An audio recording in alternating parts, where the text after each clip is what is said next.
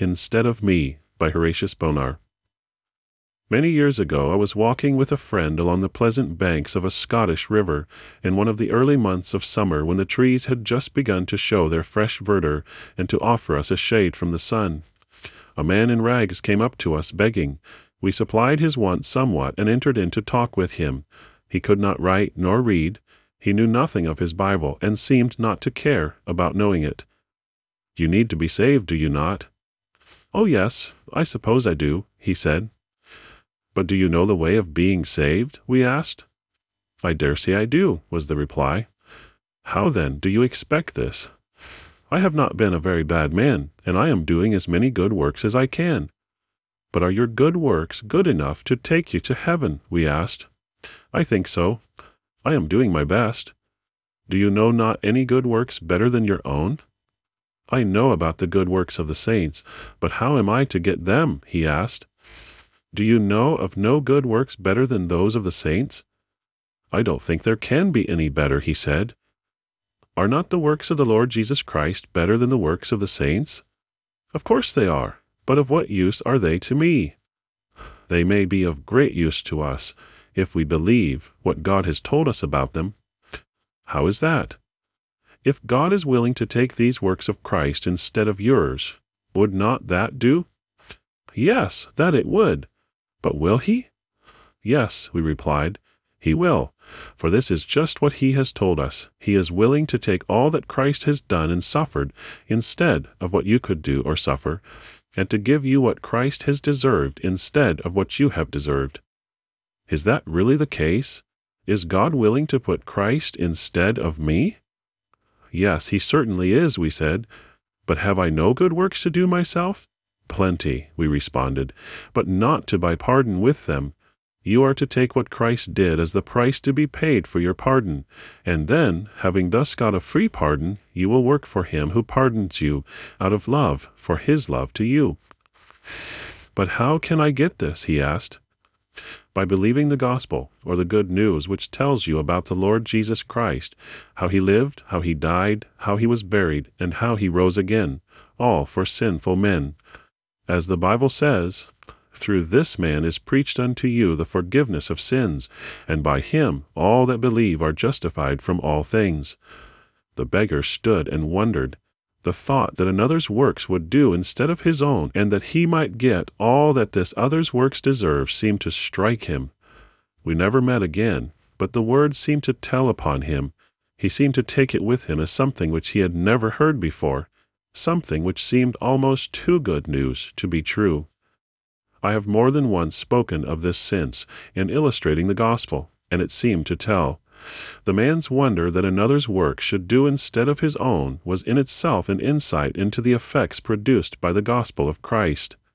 Christ for us is the message which we bring, Christ bearing our sins in his own body on the tree, Christ doing what we should have done, bearing what we should have borne, Christ nailed to our cross, dying our death, paying our debt.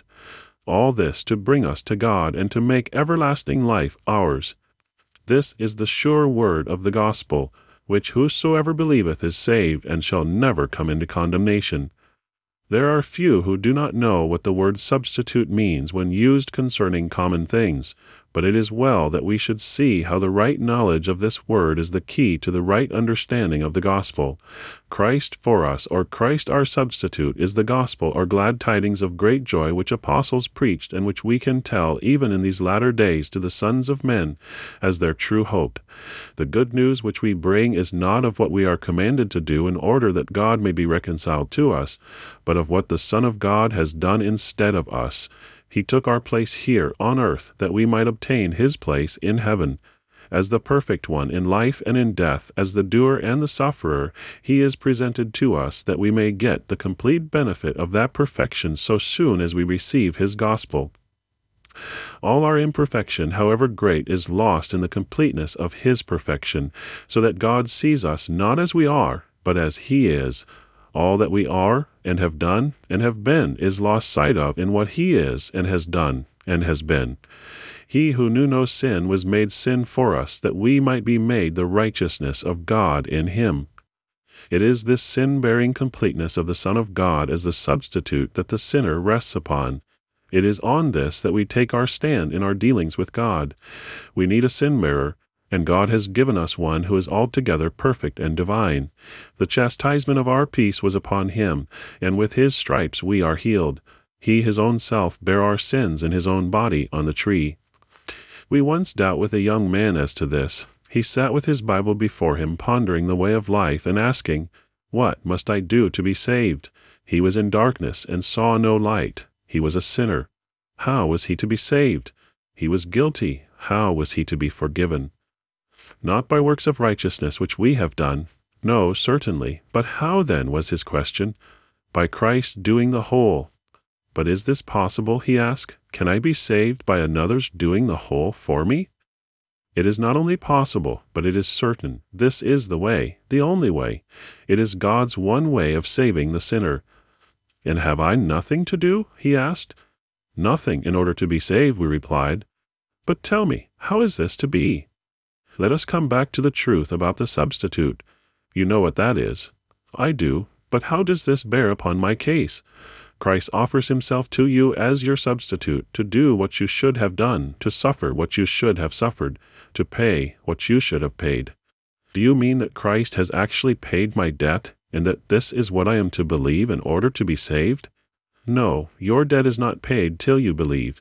Then it is paid once for all, once and forever, but not till then.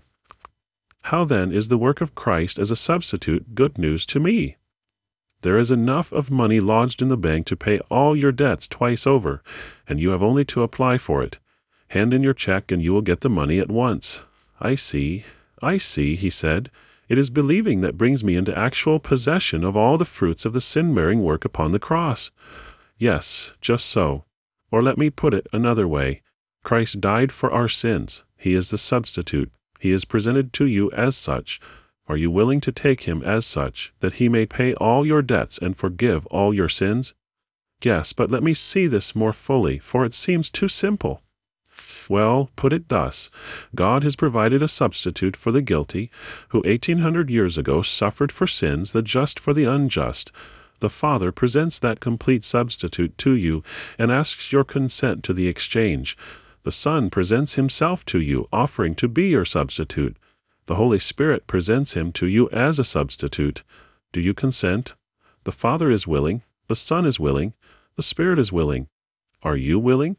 Do you give your consent? Is that it? Said he. It is. Your consent to take Christ as your substitute is faith. Is that it? Said he again. And the light broke upon him. Christ our substitute was the dawning of the day. Thus it is that the sinner's chain is broken and he is set free to serve God. First liberty, then service.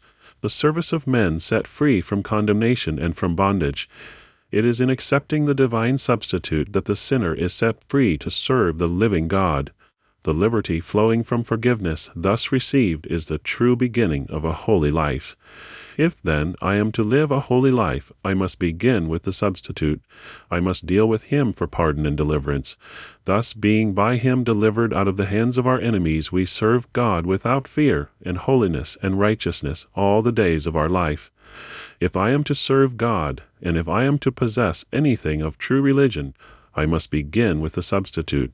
For religion begins with pardon, and without pardon religion is a poor and irksome profession. There is forgiveness with thee that thou mayest be feared.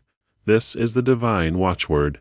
Not first the fear of God and then forgiveness, but first forgiveness and then the fear of God.